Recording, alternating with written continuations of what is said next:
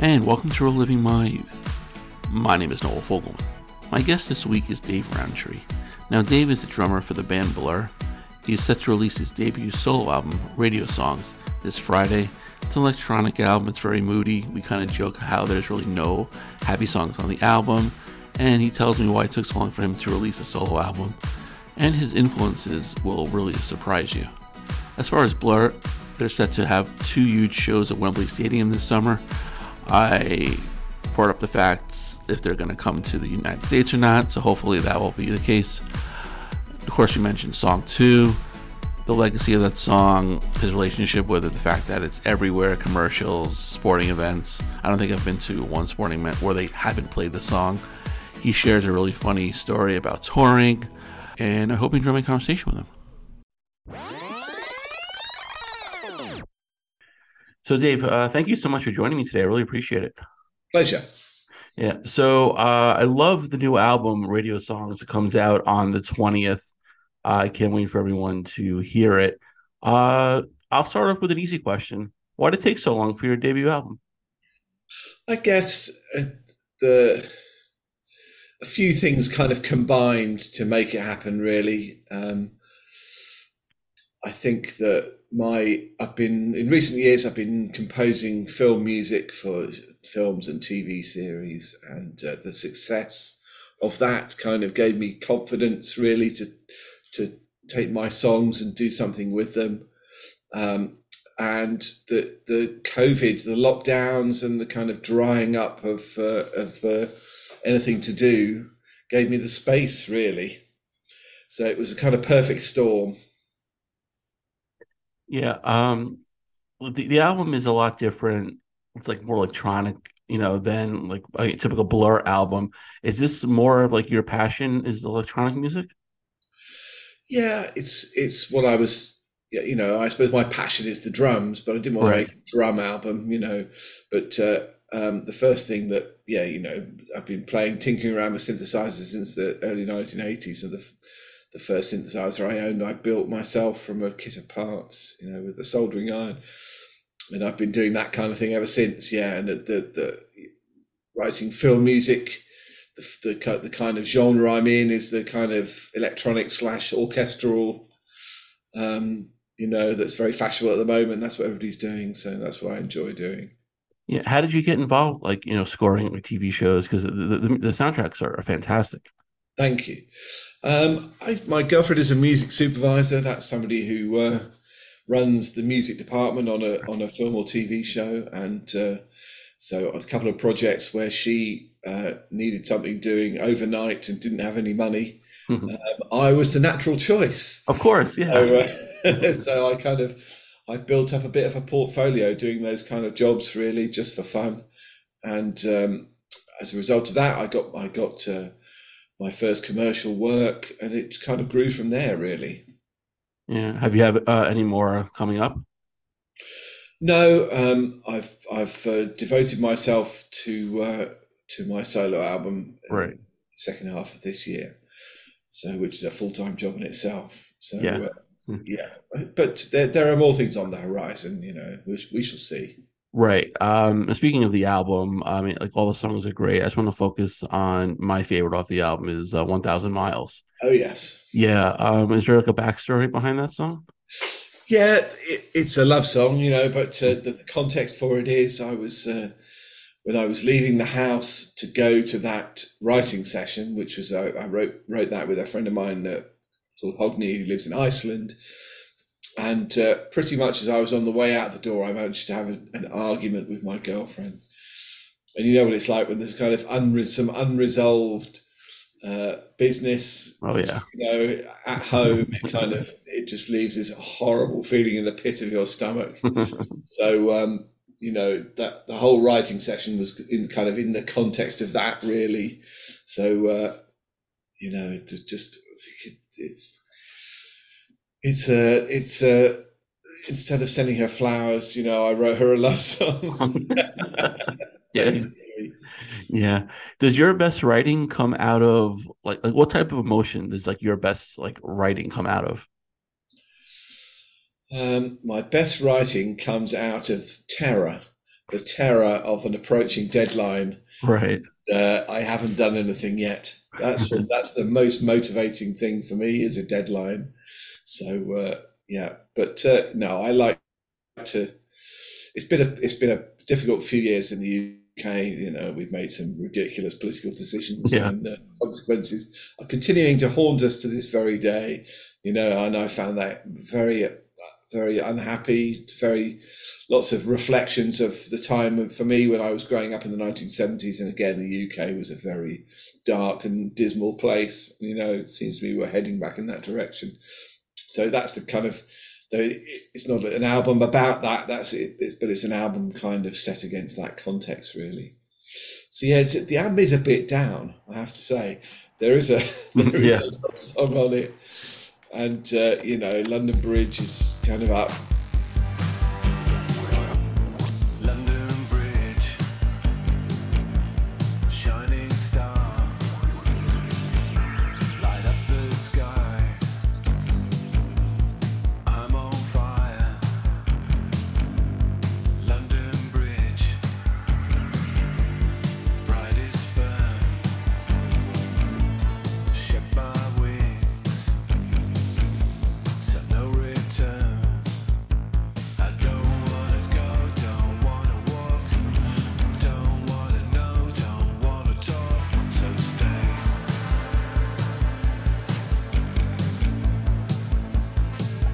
For another day, la la la la, London Bridge, far, far, far, far from the edge.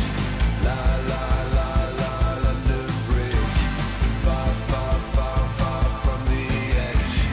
La la la la, London Bridge, far, far, far, far from the edge. La la la la, London Bridge, far, far, far, far from the edge.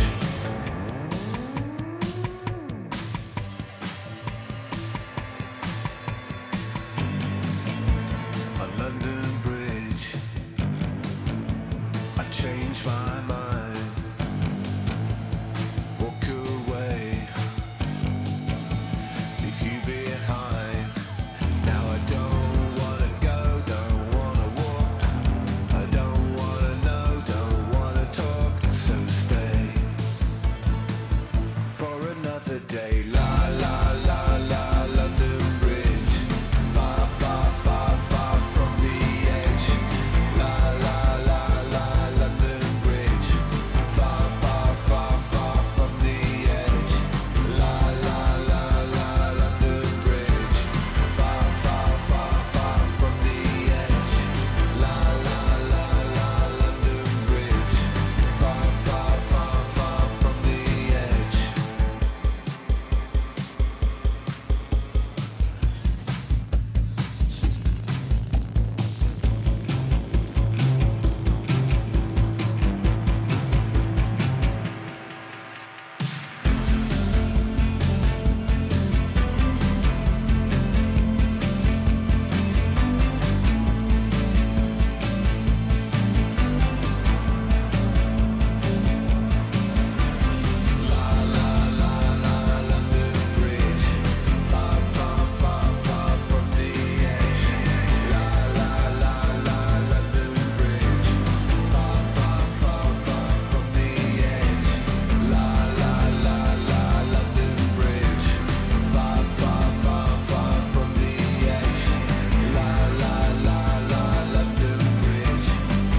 far, far, far from the edge. It's quite a slow album and quite down.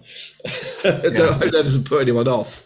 No, I mean, I and tried to yeah, make it quite beautiful, but yeah, that's just how I was feeling in the kind of 2 or 3 months when I was writing those songs. You know. yeah. I mean, just because like the music is, not uplifting, it's kind of like you'd say it's a little depressing. It's still fantastic though, and it's still a great listen. So, it's Thank definitely you. not going to shy, anyone away. But yeah, how did your journey like into music start and like your love for radio?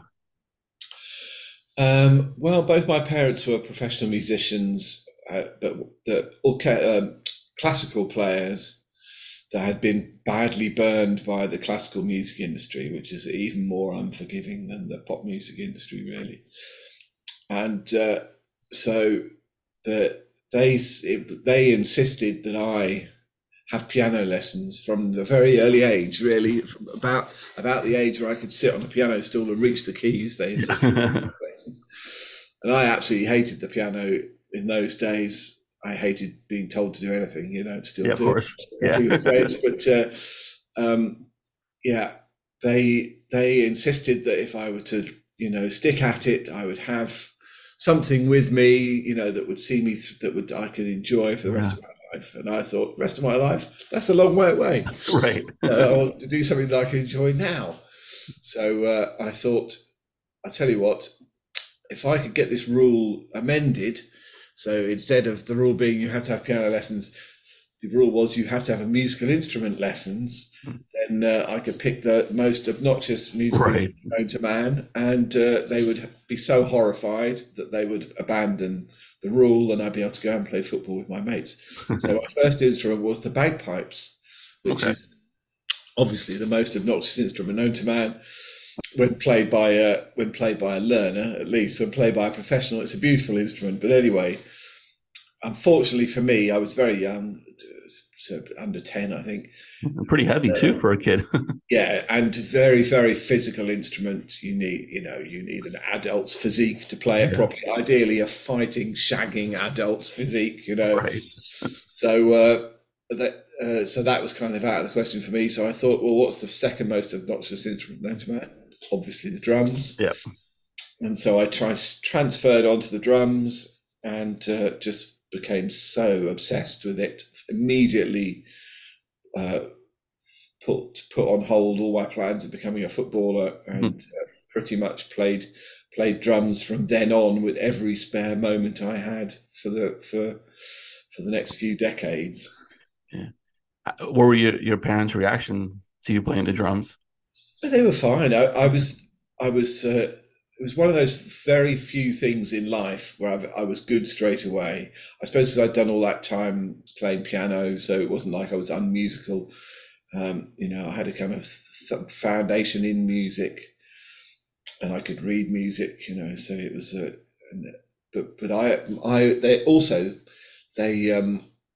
There was a music school nearby that was for kids, taught kids at weekends.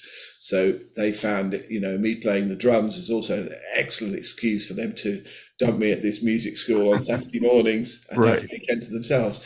So that which suited me fine as well, it has to be said, because it was a lot of fun in this music school, far more fun than my actual school. Right. So my first, that was a classical school, really. They had some jazz lessons as well, but for anyone who was interested. But by and large, it was for wannabe classical musicians. So that was my first love, was classical music. And being a drummer or a percussionist in an orchestra really is the best job, because you don't really have to do anything. Every now and again you have to whack something or smash something, but by and large you're kind of sat in the middle of the orchestra next to the basses, which is the kind of real kind of visceral place to be in the orchestra, and you're just listening to all this music going on around you that's just amazing. But so that was what I was going to be, was a classical percussionist, and then play some jazz in my spare time, which is another thing I still love to this day. But it was not to be. I discovered I only had a drum in those days, a snare drum. That when I discovered drum kits and pop music and girls, all of that tend to happen about at the same time. Exactly. Any ideas of being a classical musician immediately evaporated, and that was that. Really, that was the start of that. Yeah. Were there any particular that you fell in love with, that you influenced you? Well, the drummers that I liked were jazz drummers, so that I'm still kind of in awe of the virtuosity of some of those people, like the famous people like Buddy Rich, but also there were a bunch of session musicians that played on the kind of jobbing jazz records. There's a guy called Kenny Clare, who I've heard referred to as Kenny Clark on some awful jazz programs. It's his name, Kenny Clare. But they were the people with they didn't have a kind of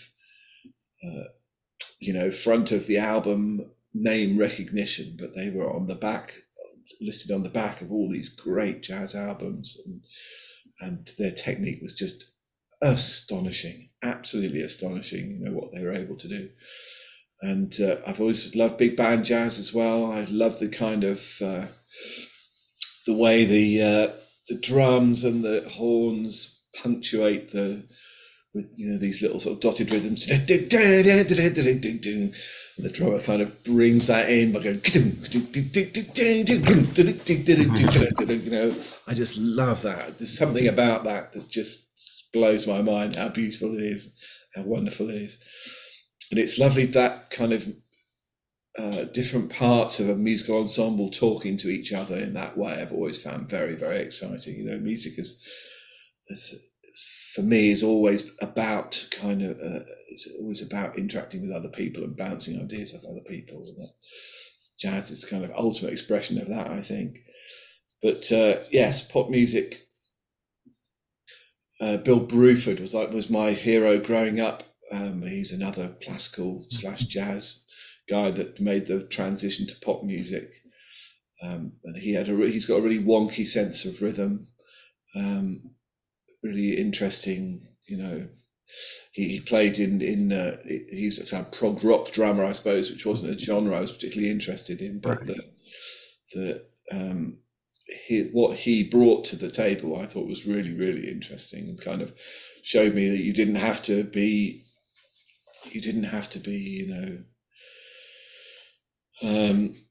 Keith Moon, and you didn't have to be Ringo Starr. Another way was possible. So another more kind of drumming as art was possible, which is also something that's quite interesting to me. But anyway, I ended up playing far more like Ringo Starr than Bill Bruford or or anybody else. Yeah, that's the genre I'm in. Kind of really, that's what Blur. The kind of music Blur make is far more like that. Right. Speaking of Blur, how'd you meet the guys and form?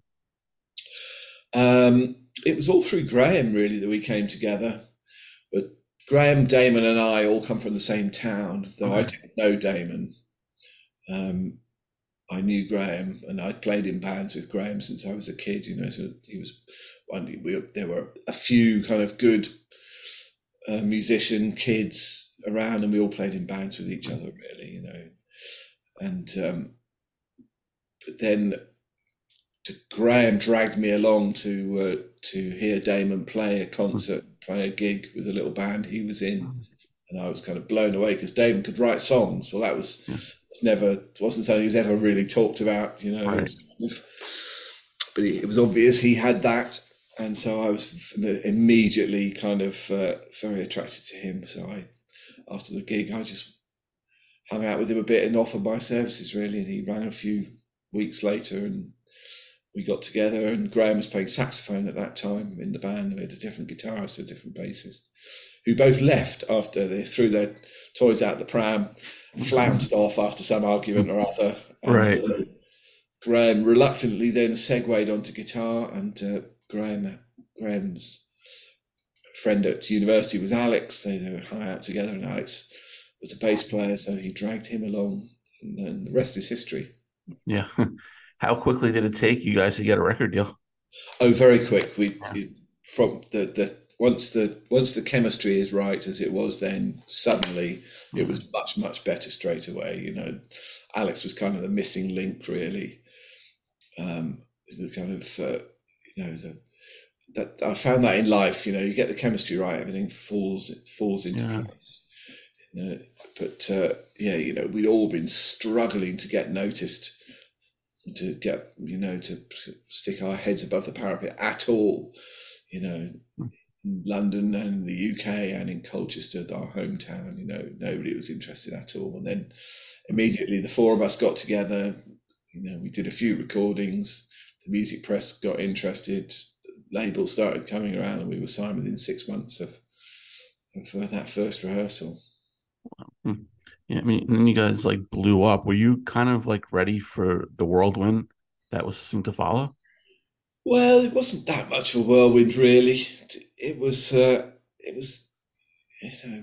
we were all desperate to play as many, as much as we possibly could, and to get noticed. And it felt there's nothing that feels more deserved and natural than success. In the way there's nothing that feels more undeserved and unnatural than failure.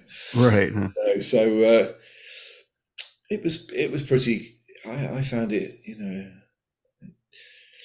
That we were a lot busier, sure, but we wanted to be a lot busier. Yeah. It was kind of, for me, I was fine with it. It was Graham struggled with it a bit, because I think he'd imagined we were going to end up having a kind of sort of different story, the sort of tortured indie band that never got the recognition they deserved. I think that's the way he thought it was going to go. Right. And then suddenly we got the recognition we deserved. It was like, what are we going to do with that? How do I process that? Yeah. But it was, wasn't it? It was all pretty exciting. There were highs and lows, of course, as there always are. But yeah, I mean, about it. Yeah, I discovered you guys with Modern Life is Rubbish. Okay. Yeah, so and I guess that was an interesting time, because your tour wasn't so great in the States, didn't do well. I remember seeing you guys, and it was a great show. It was fantastic, but I mean, I guess there were negative reviews towards you in a little bit in the States, huh?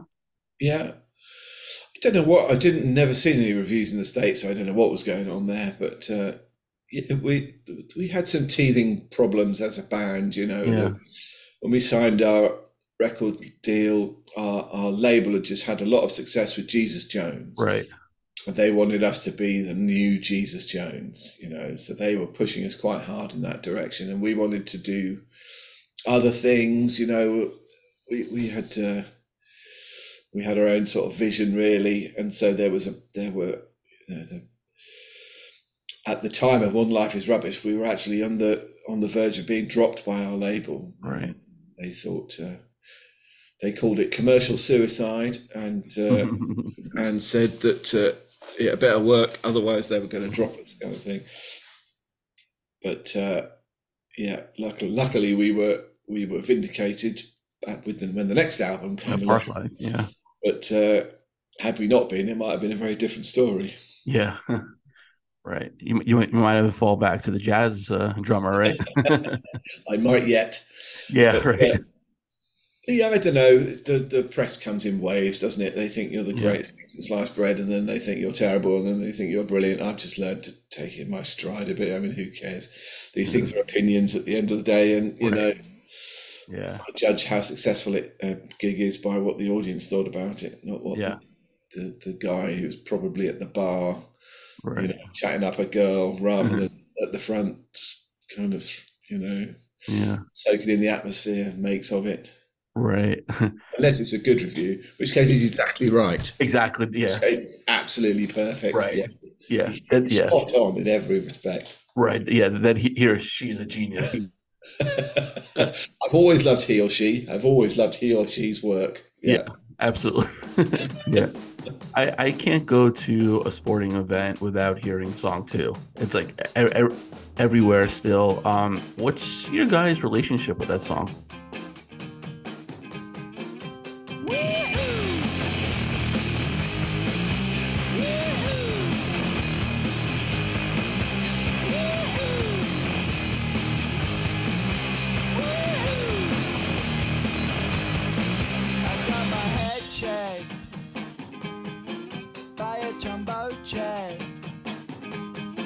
It wasn't easy, but nothing is. No. When I feel heavy metal, and I feel that I need when I lie and I'm easy all of the time, but I'm never sure why I need you. Because I need you.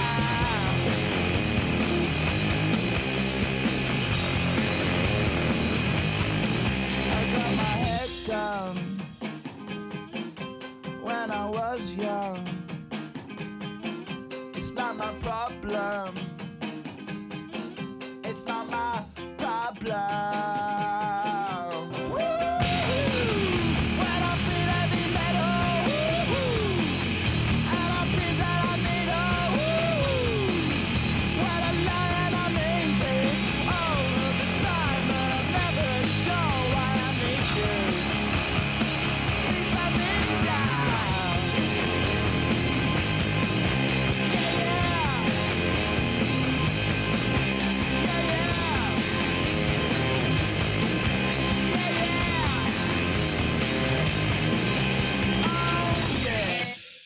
Well, it's it was came together very quickly in the studio. It was one of those things where everybody's ideas worked and worked very well straight away. That's very unusual. That kind of thing happens. Usually you have to have a whole bunch of ideas. Some of them work and some of them don't. But everyone came into the studio with a bunch of things they wanted to try, all of which worked really well. And so the song came together very, very seamlessly, very organically. It's not a complicated song. It kind of goes first chorus. Right. But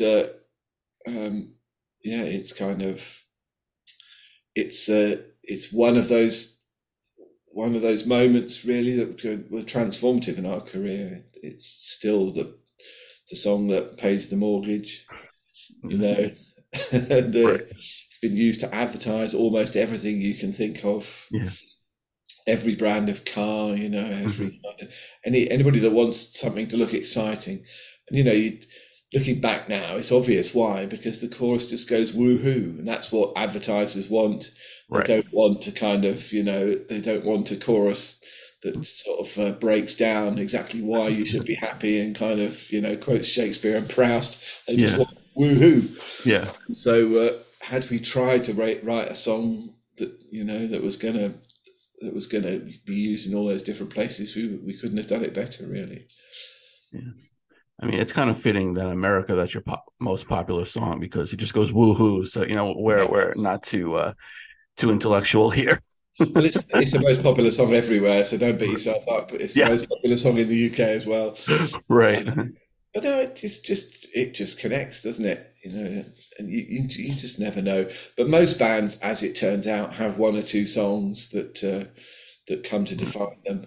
I mean, the odd thing for our band is that the two or three songs that do that, especially in the States, I think most are so different that most people haven't connected the dots and kind of figured out that it's the same band doing those songs. There's No Other Way was a minor hit. Yeah.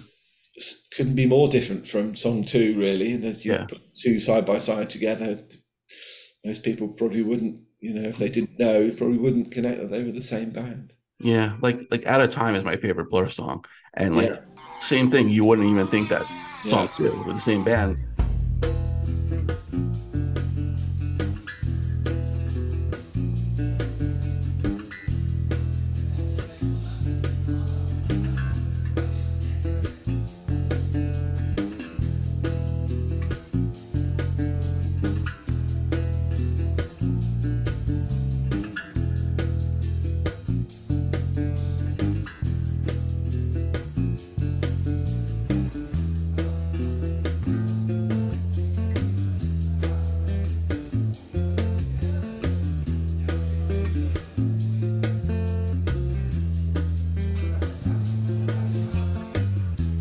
Where's the love song set us free? Too many people down, everything turning the wrong way round. And I don't know what love will be, but if we start dreaming now, Lord knows we never clear the cloud. And you've been so busy lately that you haven't found the time to open up your mind and watch the world spinning gently out of time.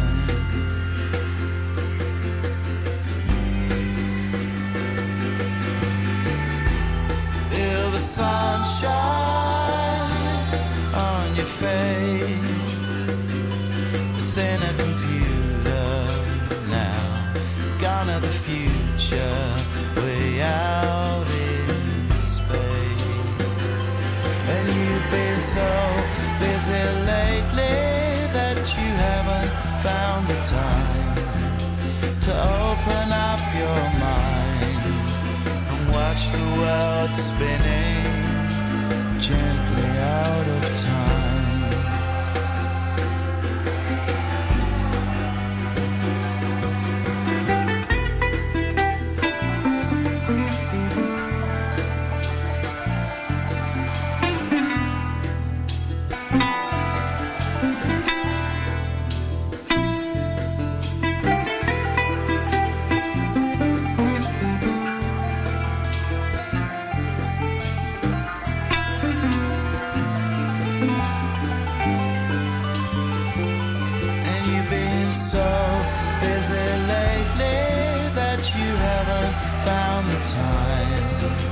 to open up your mind and watch the world spinning gently out of time. Tell me I'm not dreaming, but are we out of time? We're out of time, out of time, out of time, out of time, out of... That was always a deliberate thing. We never Yeah, wanted to do the same of thing course. twice. So, you know, in a way, that's given us a longevity, Yeah, given us a career. But that's been the downside, is that there isn't really a Blur sound. There isn't even an A Blur sound on each record, you know. Between the right. songs, there isn't an A Blur sound, which, Yeah, you know, so maybe that is the Blur sound, that there isn't a Blur okay. sound. Yeah, right. I mean, that's good for you guys, to maintain, the freshness and the creativity, but not for the record companies who want to hear, Blur 2, 9 million times, song 2, 9 million times, Yeah. Yeah.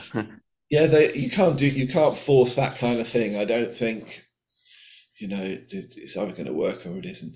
I'm not entirely sure that's true. I suppose people who just professionally write songs for other people, that's their Right. job, isn't Yeah. it? You know, Britney Right. Spears comes in, you need a Britney Spears song, and it's got to sound like Britney Spears and be a hit. And, you know, Yeah. then in comes Ed Sheeran, and you've got to do the same thing. Right. But you know, so that is, I guess, a different skill, but that's not what we're doing, Yeah. you know. Yeah.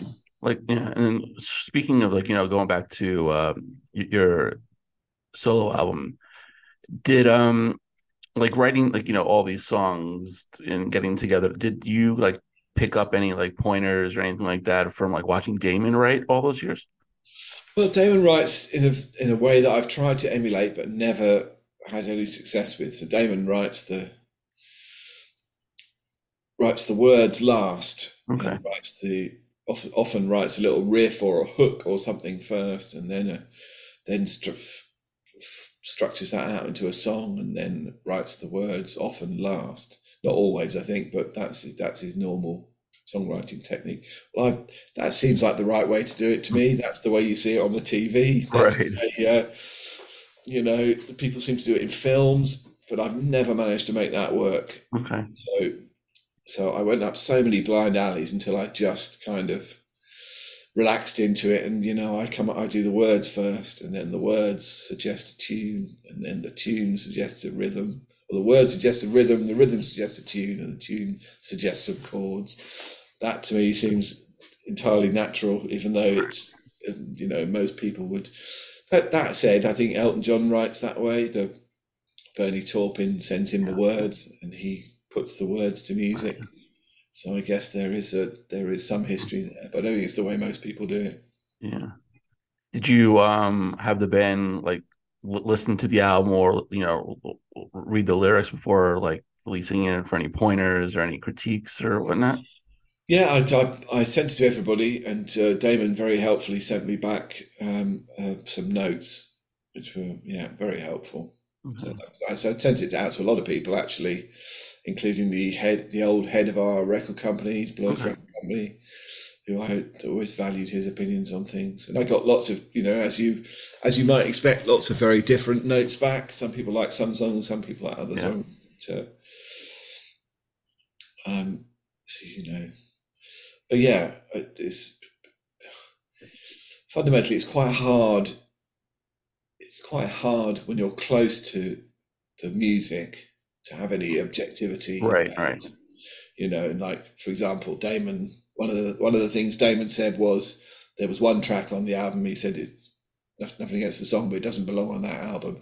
And I knew that, you know, in the back of my head, I knew that actually this Yeah. song was an outlier, and you know, but I kidded myself because, you know, I was involved in the writing and performing and everything, and you know, there was lots of interesting things about it. I kidded myself that it would be fine, and you know, blah blah blah blah blah. But actually, it was a better album for the song not being on it. Yeah. Did you have many of those songs that like failed to make the album? Oh, that failed to make it at the writing stage. Yeah, Okay. probably about 50% of the songs I wrote, which actually isn't a bad hit rate. Actually, Yeah. about 50% of the songs in this album writing process didn't make it on. Right. Now, obviously, being a drummer, like you're, back of the stage performing, has it been like kind of surreal for being moved now to the front of the stage performing? Well, surreal. It felt quite natural, really. Okay. Yeah.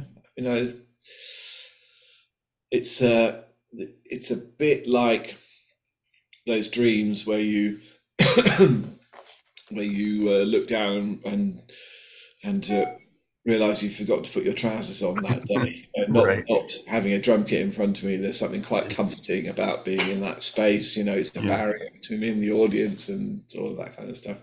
Beyond that, no, I sort of kind of I'm quite in lots of other things I do. I stand up in front of crowds of people and talk. So Yeah. I'm quite used to doing that. That's no problem. Right. And I know like you're gonna tour in support of this, and I also know the band's getting back together next year. Is there any plans coming to the States to perform? Well, not so far. The Wembley Stadium gig was the Right. one that kind of got us all interested again. When we were offered that, and Right. is it happening? It's not happening. It's happening. It's not happening. That was Yeah. going on for years. The it's happening. It's not happening idea, Yeah.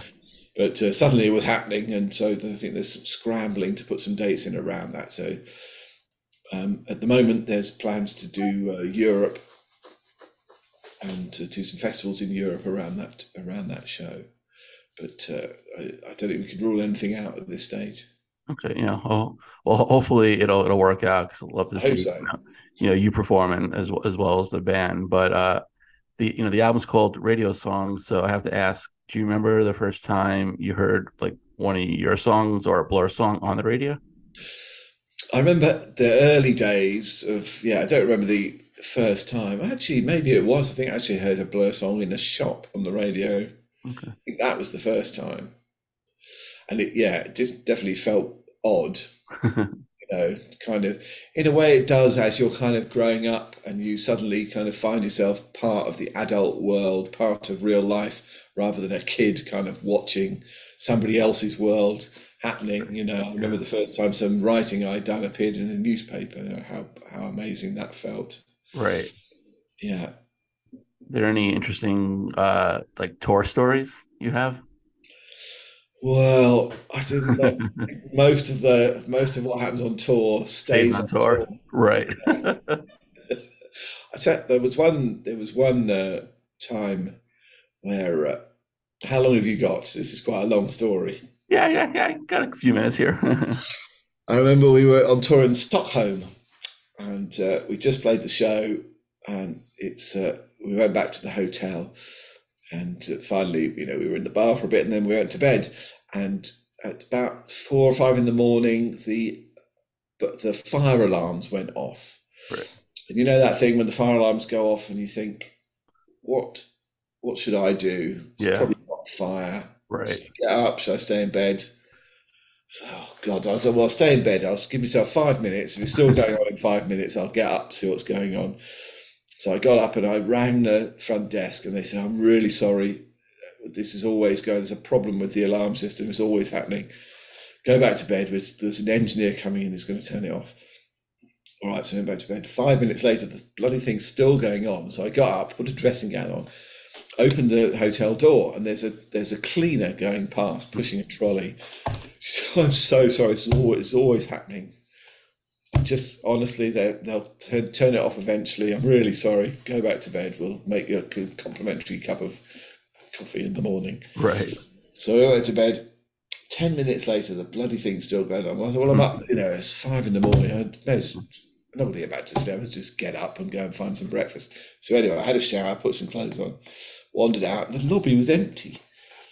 Where is everybody? I went outside the hotel, looked up, and the entire top floor of the hotel was on fire. Oh wow.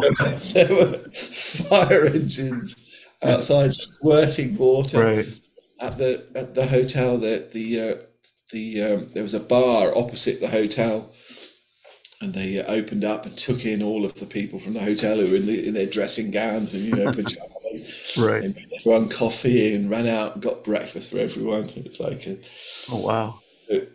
So these days, these days, in that kind of situation, I ignore what everyone says and follow the fire alarms. So, Yeah. Smart. Yeah. Oh, yeah, wow. it Yeah. was kind of a crazy time. Yeah. Right. Yeah. That's nuts. But I really appreciate your time today, Dave. Radio Yes. Song comes out on the 20th. It is fantastic. And best of luck with it. Thank you very much indeed. Very nice to talk to you.